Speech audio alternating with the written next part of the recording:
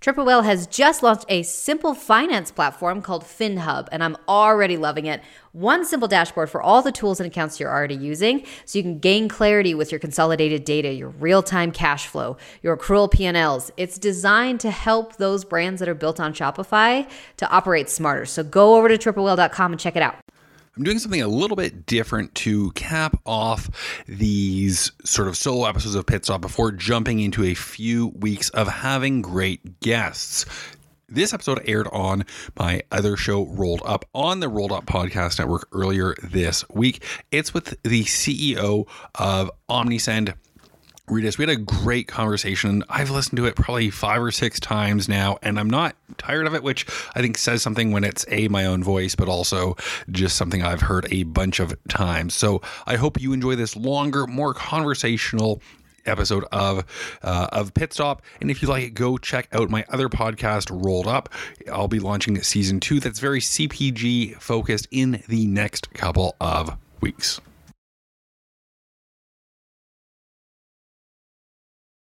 Disney is just a really interesting company, both on the business practices front, and we'll get into some of that, but also just some of the lore that surrounds them, which only comes with age. Things like light posts. Thank you for TikTok for showing that on my For You page. But one page out of Disney's book that a lot of people replicate is referring to customers as something other than customers. Some software companies call their customers users. Some might call them clients. But Rytis Lauris, the founder and CEO of Omnisend, the e-commerce marketing automation platform that sponsors the podcast, calls them something different. He calls them investors. So we do have investors, but we have tens of thousands of investors. So each of our paying customers actually making a decision each month if they continue investing in us and if we really create value for them. What does that mean? That being bootstrapped or customers funded puts your customer at really very center of your business, at that very core. And you always constantly have to think about how to create value for your customer, not for your investor. We talk a little bit about business philosophies, including bootstrapping, and why we've both chosen to avoid raising large amounts of capital. In 2020, there was no shortage of capital being deployed to e-commerce brands at crazy rates. But instead of taking that money and owing growth to investors, Rytis chose to go in a different direction with Omnisend. Building a company and creating a business, it's kind of an art. So I really enjoy that creativity and that path. And a lot of our teammates enjoy that as well. It really kind of the victories are greater and you are more proud of yourself and you accomplish something great without being, I would even call it, over-resourced, We dig into that a little bit throughout the interview, but more importantly, we discuss our philosophies, interests, and vices. I hope you enjoy this bonus episode of Rolled Up, a little bit more of a snack than a full meal. I'll be back soon with season 2, and I'll talk a little bit more about that in the outro. But until then, enjoy this episode of Rolled Up with Rytis Lauris, the CEO and founder of Omnisend. Welcome, everyone, to a special bonus edition of Rolled Up. I'm chatting with Rytis, the CEO and co-founder of Omnisend. There are now over 100 employees, number 87 on Europe's top 1,000 fastest growing companies, over 20 million in ARR. So if you hear this podcast and you hear another interview and he's talking about 10, 11, and you think it's not that old, their revenue has doubled in the last year. And Omnisend is my marketing automation tool of preference for myself. Rolled Up is on Shopify. So I've used all the tools that do what you would expect a marketing automation platform to do. And that's why I'm really excited to have Rytis on the podcast to join me for this special episode. We've got a few topics we're going to cover, but I have a feeling based on our conversations in the green room, it's going to go a little bit more free flowing. So if you're a founder, if you've been through the hard times, if you know that it's the absolute roller coaster ride that can vary from hour to hour or even minute to minute, I think you'll enjoy this episode. Rytis, thank you so much for finding the time and making the time to join me. Hey, Lucas. Yeah, thank you so much for inviting. I really enjoy your shows and the episodes, and I think you're doing it really professionally. So thanks for inviting me, and really happy to join you. Yeah, thank you so much for coming. And it was time to hit record just as we were getting started, because we were talking about how as a founder, there are good days and you have a lot of fun, but there are also days where I don't know if you've ever seen The Wire, but there's a scene where a character says, "What's it like to be the boss?" And the grizzled gray chin says, "Well, you get a bowl of shit and you got to eat it. And you don't think you can stomach it. And then just as you finish, you get presented with another bowl of shit and you have no idea how you're going to eat it. Somehow you make your way through that and you see 3 more bowls of shit that you just have to power through." And that's what being a founder can really be like at times. And I think that's why we're both such big fans of the book, The Hard Thing About Hard Things, because there are so many visionary and inspirational books. But in The Hard Thing About Hard Things, one of the things that Ben Horowitz talks about is making tough decisions during tough times. So making layoffs quick and as you can't say painless, but with as much pain medication as you can give. What are some of the ways in the last year which for e-commerce specifically really embodied that wartime mentality that you had to adapt to take some of the lessons from that book, but when things are going so well? So, for e-commerce in general, as for us as well, finally 2020 was a really good year for us as an organization, as Omnisend. But for our customers, for some of them, it was a really good year as well. But for some of them, were not. As we are serving e-commerce customers primarily, and vast majority of our customers are those who do sell online. So, of course, it was booming in general, e-commerce and digital retail was booming in 2020. But at the same time, at the very beginning of the COVID and all global lockdowns, there was a lot of uncertainty, and we saw some of our customers going out of business, unfortunately, or having layoffs and all those things. So we had those moods and those questions being raised by our employees as well, by our team members. So we were really kind of lucky, I would say, not to go through the worst case scenarios as airlines or restaurants or some like hospitality industry had, that's for sure. Especially at the beginning of 2020, there was a lot of uncertainty, and we had to react accordingly, really, to give some huge discounts and then forgiveness for a few months for our customers, just allow them to use for free our service or to help them to stay in business. And so I'm super glad that a lot of them survived and a lot of them even flourished after that. So great to see that. So probably the 2020 was not the most challenging year in my business career and even in Omnisend's life. No, but there is something to be said about really being empathetic during hard times where you might be doing very well, but you have customers and your team is uncertain. Even going fully remote, it's hard to adapt and adjust that quickly. Absolutely. Yeah. I totally agree, and that's what I actually have to care about. And like, being customer-centric, because I believe Omnisend is customer-centric, and we always put the customer at the center. So really have empathy to them. It's extremely important, especially in the hard times, because people remember, and each business, although our customers are businesses, but each business, there are people behind them, and how you treat those people, exactly the same way they're going to treat you in the future. So if you show them empathy in the hard times, so it will pay off. And I mean, not only by financial means that it will pay off, but just, you're going to get some karma points, and I believe that's important. I find that one thing that always works for me to just get through the tough times is just start working my ass off, because it takes your mind off things, or the karma just builds up and somehow everything works itself out when you just put everything in that you have. But by giving some forgiveness, if a company makes it through, they remember that. They stick with you. That's true. And, I kind of like believe in that relationship with your customer, relationship with the team members is extremely important. And I'm a heavy believer that the personal relationship and human relationship and approach is extremely important, equally important to financial data. even more important, I would say. Yeah. So here at Omnisend, we really put our customers first, and then team second, and founders' needs or something else is really the third or maybe the fifth of a priority. It is. We get the scraps. It's almost like the chef's treat. If you're making the beef Wellington, you get the best pieces as you cut off to sample it because you're not eating all night.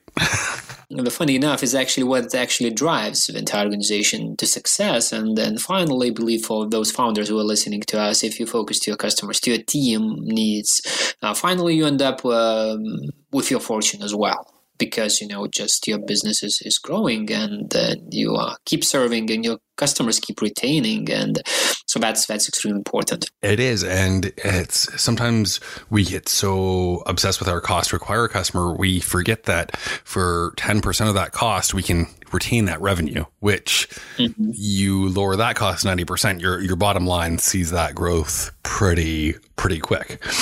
And that's one of the reasons why I really enjoy working as Omnisend is basically a retention tool. Mm-hmm. We do send text messages, emails, push notifications, but in all cases you have to have a permission from your customers to communicate, and it's made for retention. So I'm a strong believer in the relationship. So retention marketing is all about building and maintaining your relationship. So that's another aspect why I'm so happy to be in this exactly field. Me too. And it's one of the reasons that I'm excited to be working with you in that people, I think a lot of marketers give things a bad rap because we tend to abuse everything, including things like SMS and push notifications. But the power is that some customers prefer that method to be communicated with, and they don't want to miss a sale or miss a new item, or that it's the last chance to get something because they just don't check their email that often. So it's nice to have the options to communicate with your customers in the way that they choose. Yeah, exactly. That's the beauty of omnichannel marketing approach, that actually and again, that's where you put your customer first, your shopper, your consumer. Yeah. So you allow them, your customers, to choose the most preferred channel instead of you make the decision of them that, okay, I'm going to communicate with you via email. Maybe they prefer SMS, maybe they prefer web push notifications, and whatever channels it will be in the future. But giving this optionality for the customer, I believe, is extremely important. It absolutely is. And to flip it, nobody likes buying things like insurance or filling out medical questionnaires or anything. So if I'm buying something or I need a prescription refilled or something, I'd much rather just text in and say, hey, my prescription is getting low. Can I get a refill? I've got 3 left on it. Great. Now I don't need to go into somewhere. I don't need to deal with an old website powered by Oracle or something. It's just how I prefer to shop. And it's nice as a shopper to have that choice. And I'm a strong believer, and we at Omnisend, we're strong believers in the future. That future of retail is really omnichannel. That means that we as shoppers, as consumers, will have a full optionality, and we will be in control where we want to buy things, how we want to experience them, how we want to return. So my kind of ideal scenario is that in the future, I believe there will be only showrooms. There will be definitely like shopping malls or experience malls, maybe, where you can go and you can find like maybe one item, but of all colors, of all sizes. Let's take a jacket, yeah? So usually what I face now, what difficulties I face now, I go to the store and, okay, I love this blue color jacket, but they have only green color, my size. So I have to look around for another store or somewhere else, okay, to find my preferred color and my preferred size, and I cannot fit it. So I believe that in the future, I will be able to go there to find exactly my size, exactly my preferred color, exactly my preferred shape to fit it. If it really fits me, I'm going to order, and it will be delivered to my home address exactly the same day. Mm-hmm. And that's where real like connectional online, offline experience, social media is really being bonded together.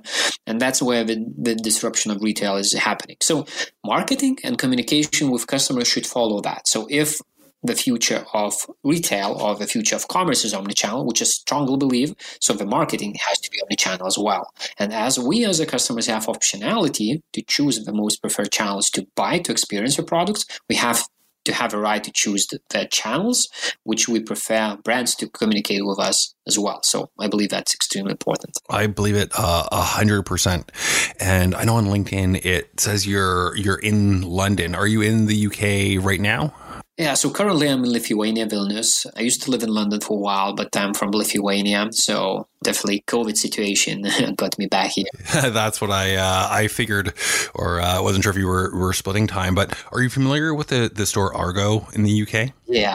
Absolutely. That's how they shop. It's essentially just a showroom, and then they ship it to you, or you could pick it up there later that day or the next time that you get there. And I think there's just something to be said for the psychology of shopping. Sometimes with remote working, it's just a destination to get out and go for your morning walk, maybe listen to an audiobook or something, go pick up your package, and it gets you out of the house. But it's nice to have that option, and even to be delivered by SMS to say, hey, would you rather have your order picked up in store or delivered right to your house, one or two, and to get that customer preference for future orders. So every experience is like a VIP experience for them. Yeah, and Argo's, still an exception. So I believe this is where all the retailers should be like. It is. And I always thought when I was running Treats Happen, if I had unlimited budget, I would do pop-up retail space in condo buildings and say, these are the selection of natural dog foods.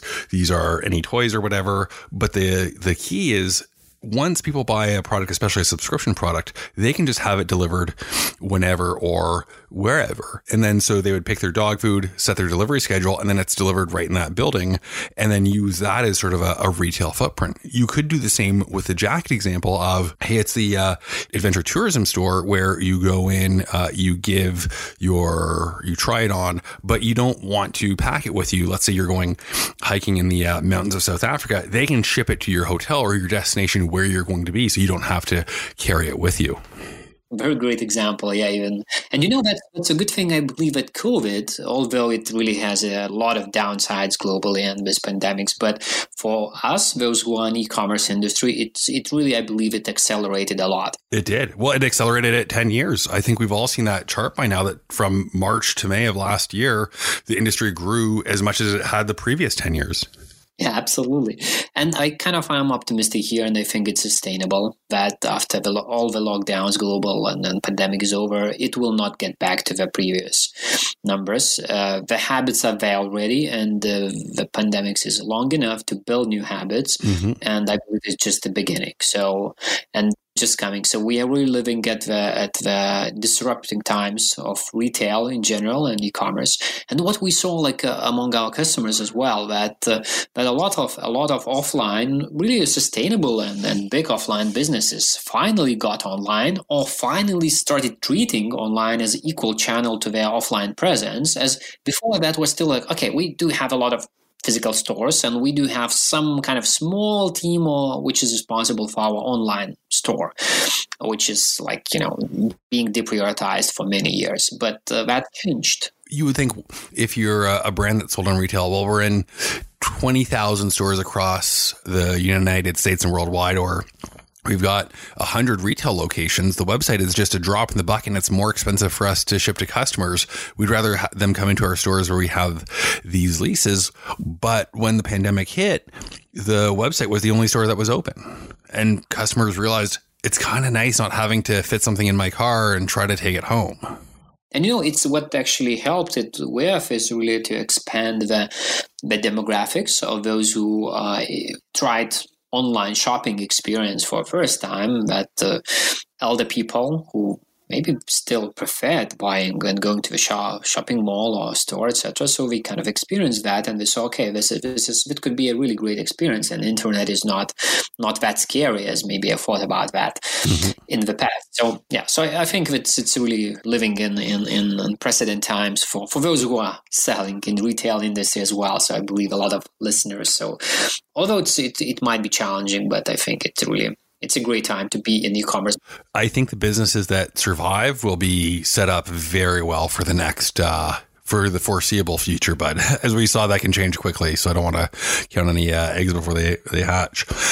One question I've been dying to ask, and I feel like we could just talk about retail and industry all day, is that between us, we've founded a few companies, and we're both on our third company with OmniSend and Rolled Up, and we've both chosen to bootstrap. I have my reasons why I'm hellbent on not fundraising any money, but I just love to hear your philosophies behind why you chose not to raise a bunch of capital when it seems like money is getting handed out in the industry like candy on Halloween.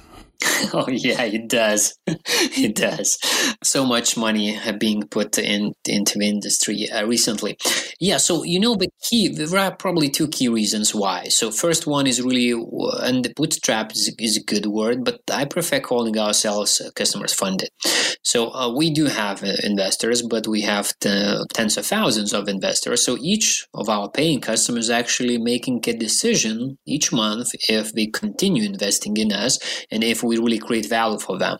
What does that mean? That being bootstrapped or customers funded puts your customer at really, really very center of your business, at that very, very core. And you always constantly have to think about how to create value for your customer, not for your investor. Usually what happens, we've got, let's say, 5 investors, and their needs not always align with your customer's needs. Mm-hmm. And if you put your customers at the center, if you do understand that's the only way for you to really grow, not even talking about surviving, but to really grow is really to raise your customers, to create value for them, to satisfy their needs. So that's the first reason that really bootstrapping means putting your customer at the very, very center of your business. And their value, creating value for them, it's the only thing you want to do.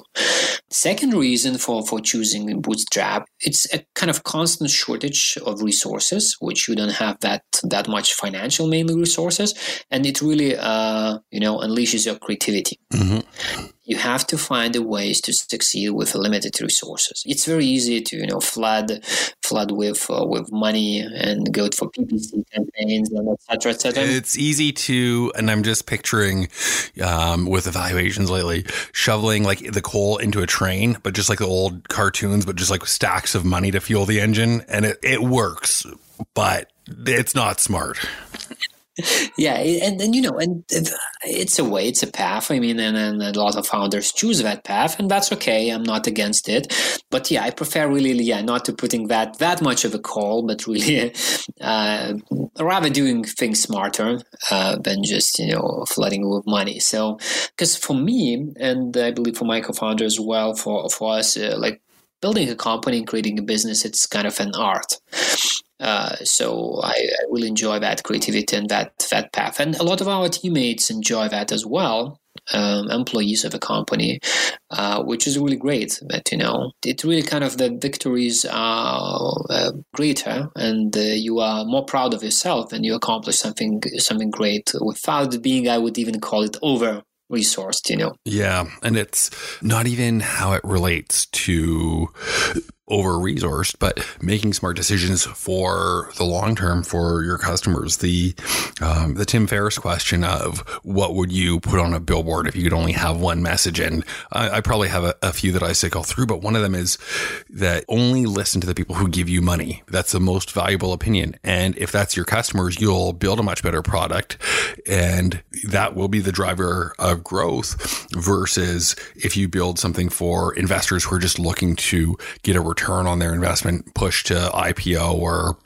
whatever the monetization strategy is as fast as possible. And you also lose some of the flexibility to do the right thing sometimes. And I don't want to shit all over investors that would say like, no, you can't give some forgiveness, or you can't give it for free for 6 months to customers who are struggling. But when they own the majority of your company, it's a possibility that they might say, no, that it doesn't make sense to support customers who are just going to go under. There might be those hard conversations thrown at your face, and there's nothing you can do about it. Absolutely. And that's a great quote you just quoted. Yeah, you have to please those who really pay you money. Yeah. So, and why did you choose to bootstrap? For me, I've done it before. So I feel like I'm in control with the steering wheel of where I want to take Rolled Up through podcasting, production, and distribution, and a few other places we could go. And for me, it's just a much more enjoyable ride when I also have the gas pedal and the brake. I can do something like Rolled Up that's probably overproduced for the quality that we need it to be. But to me, if I have a podcast company, I need a product that's really a showroom or a showcase or a display. And it's also nice on a beautiful sunny day like today. After this podcast, I'm going to go ride my bike for an hour. And it's nice to have that flexibility to indulge my vices a little bit. Perfect. But I totally agree on what you just said. Yeah. So quality is extremely important. I have no doubt that, your listeners really evaluate that, even though maybe they don't tell you that. But yeah, having this great quality is extremely important. It is. And it's almost like your philosophy at Omnisend of product-led growth versus sales-led growth and gating everything. It's nice to be able to do what, on the other side of the fence, you enjoy more. And I think also for my own sanity, I know that if I have a profitable business within the first few months, I can sleep a lot better at night than if it's been 2 years and I've raised capital and I've got to find payback or something else as well. To me, that's not a sustainable business, and it's stressful. Yeah, I do agree. So I mentioned my vices of, because I'm a real square, getting out and riding my bicycle on a sunny day. What are some of your vices? What do you do for fun? What's your big creative outlet? So, yeah, that's a good question. So the first thing which I thought of now, so eating everything sweet, that's one thing. I'm a super sweet tooth. And another thing which I really miss a lot now, so I am a really social person. I love partying. I love meeting people. I like meeting people in bars, and that's probably like what is extremely important for me, and I miss it now. And yeah, I do love riding a bike, but it's kind of, I wouldn't call it a vice. It's more kind of a commuting way for me. So, but it's a really great way to commute. It refreshes you in the morning, and then this is a way to reboot your brain after a work day, if you are going to the office. Mm-hmm. Yeah, so probably those are my vices. Yeah, so basically kind of like, being surrounded by people, by friends, and spending time with them, and having all the sweet treatments. Like, the office people are making jokes about me that, Rytis could eat all the Nutella, which he would find in the office alone. I'll have to send you the Costco sized tub of Nutella for restaurant supply only. I would appreciate that. See, some people say for restaurant supply only, and they see a warning label. I see a personal challenge. I see an opportunity to push my limits. Yeah, I would accept this challenge. I would. Yeah. The Costco Nutella tub challenge. Do you have a favorite pub or bar around the world that you, when all this is done, if you could just get on a plane and go pull up a pint, that you just feel like you're at home? No, probably kind of there is no one specific location, but probably beach view. That's what I love a lot. Yeah. And beach bars where you can sit on the sand and with barefoot and listen to the ocean or the sea while having a nice cocktail. So probably that's what inspires me a lot. Digging into the data from Omnisend reports, and I recorded the podcast with Greg earlier today on it, so the data is really fresh in my mind, and he made a good point. I thought the birthday automations with the 10% conversion was a good idea, but he made a great point of 10%, that's the lowest, that's the bottom. There are the automations that have 50% conversion rate. If you looked at your data across all the Omnisend customers, and you could just say one or two things that you wish more entrepreneurs would do to get more revenue and more of their own happy customers, what would that be? Yeah, so I would say two things. First one is really automate more. As based on our survey of 2020 entire year across all of our customers, we saw that 2% of email traffic, which was sent automatically with all like automated sequences and campaigns, drove 29% of all email marketing sales. So that's the beauty of it. And still, like, not all of our customers are using, and not all of e-commerce businesses using enough of automation capabilities. And the beauty of automation is what you set up once and then you sleep and the machine does the job for you. So that would be the first thing. And the second thing I would say, go beyond email. and really have this omni-channel approach. So we do see the increase in conversion rates for text messages by 100% in 2020. So it really kind of boosted. And the push notifications, they are highly effective as well, with 28% of conversion rate. So of course we will have fewer subscribers in comparison to our mailing list. I mean, those who do own online stores, but still those channels are super effective, and you should augment your email marketing with text messages or web push notifications, as they really will drive you value. So I would say those two things: automate things and go beyond email to text messages to web push notifications. I would agree. And that's what I find myself when people ask me for advice. Try those things out. It's not necessarily the most complex answer, but it will do a lot more than you think. And it's so easy to start doing this. Well, especially on the Pro plan with OmniSend, where you get the whatever you're paying, the equivalent in SMS credits to test, which I saw is a great segue into the book question, because I saw that you shared about Atomic Habits and the photography experiments. And I'll open it up a little bit. What are 2 books that you would recommend beyond The Hard Thing About Hard Things, but one of them has to be something that's a little bit more obscure or not on the list of best business books that you see all the time? So not Atomic Habits or an answer that someone's expecting, hopefully help them find something new. Okay, that's a tricky question. So, I'm not sure if it's kind of like for business or the first book which came into my mind, but probably the book which made the major impact of my personality. But I read it when I was a teenager, so not sure how would the book sound now reading if you're not a generation more. So it's The Alchemist by Paulo Coelho. It could be treated that it's a pop book, and it's everybody thinks that it's a really pop book and nothing substantial there. But probably the main takeaway from that book, which inspires me up until today, that you should be living your own dream. And that's extremely important for everyone and anyone. Doesn't matter what you do. If you're an entrepreneur, if you're an employed person, if you are globetrotter and traveling around, so you should be living your own dream. So that's probably the first book which really made a huge impact for my personality. And the second is more business related. So it's for SaaS businesses, which really is a really great playbook. So From Impossible to Inevitable by Aaron Ross and Jason Lemkin. So it's really a guidebook with a lot of actionable points which you just read and implement. Mm-hmm. And it's funny that you mentioned Aaron Ross. I met him once years ago in Chicago after a sales event.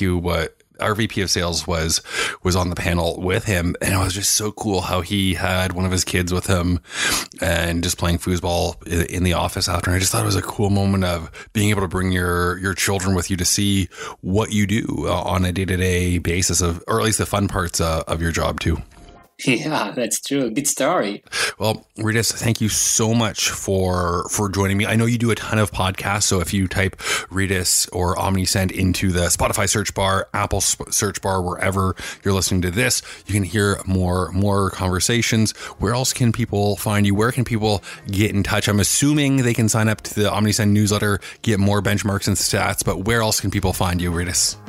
Yeah, absolutely. So we have a lot of great resources produced by my great colleagues on the OmniSend blog and OmniSend Resource Center. So definitely go omnisend.com and our blog and then the Resources Center there. More kind of formal information. I prefer LinkedIn as my social network. So I am there, I'm posting there. So definitely keen on connecting with all the great entrepreneurs and e-commerce industry fellows or marketers. So definitely LinkedIn is my most preferred social network.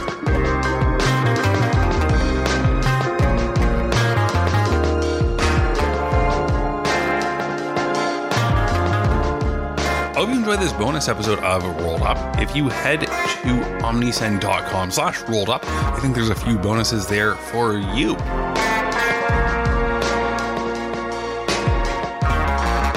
As for our regularly scheduled program, I'm going to be back in a couple of weeks, but season 2 is going to look a little bit different. I had a lot of compliments and dozens of 5-star reviews on season 1, comparing me to the likes of Tim Ferriss and Guy Raz, and I'm humbled, beyond humbled by that, but I got to do better. I got to take Rolled Up to the next shelf up.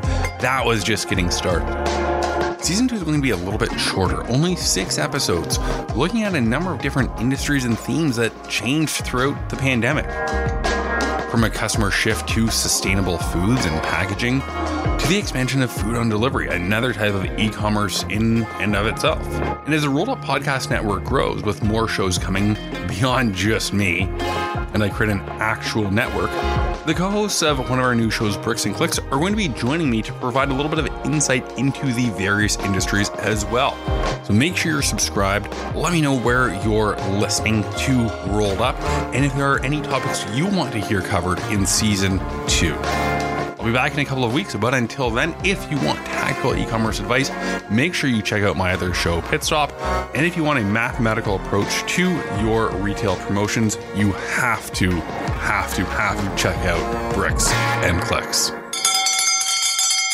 You know what that bell means. That means it's burrito time. I'm going to go roll one up, and I hope you've got one rolled too. Email, SMS, web push notifications. Email, SMS, push notifications. Email, SMS, push notifications. Are you getting it yet? An omni-channel marketing approach has never been easier or profitable than with OmniSend. Omni meaning multi and send meaning send. If it's time to upgrade your marketing automation suite and stop monkeying around, head to omnisend.com. Triple Whale is doing some amazing things nowadays. They're developing just a huge range of tools to help your brand stay informed and scale. And Whale Mail is where you can get all these details. So head over to triplewhale.com and sign up today.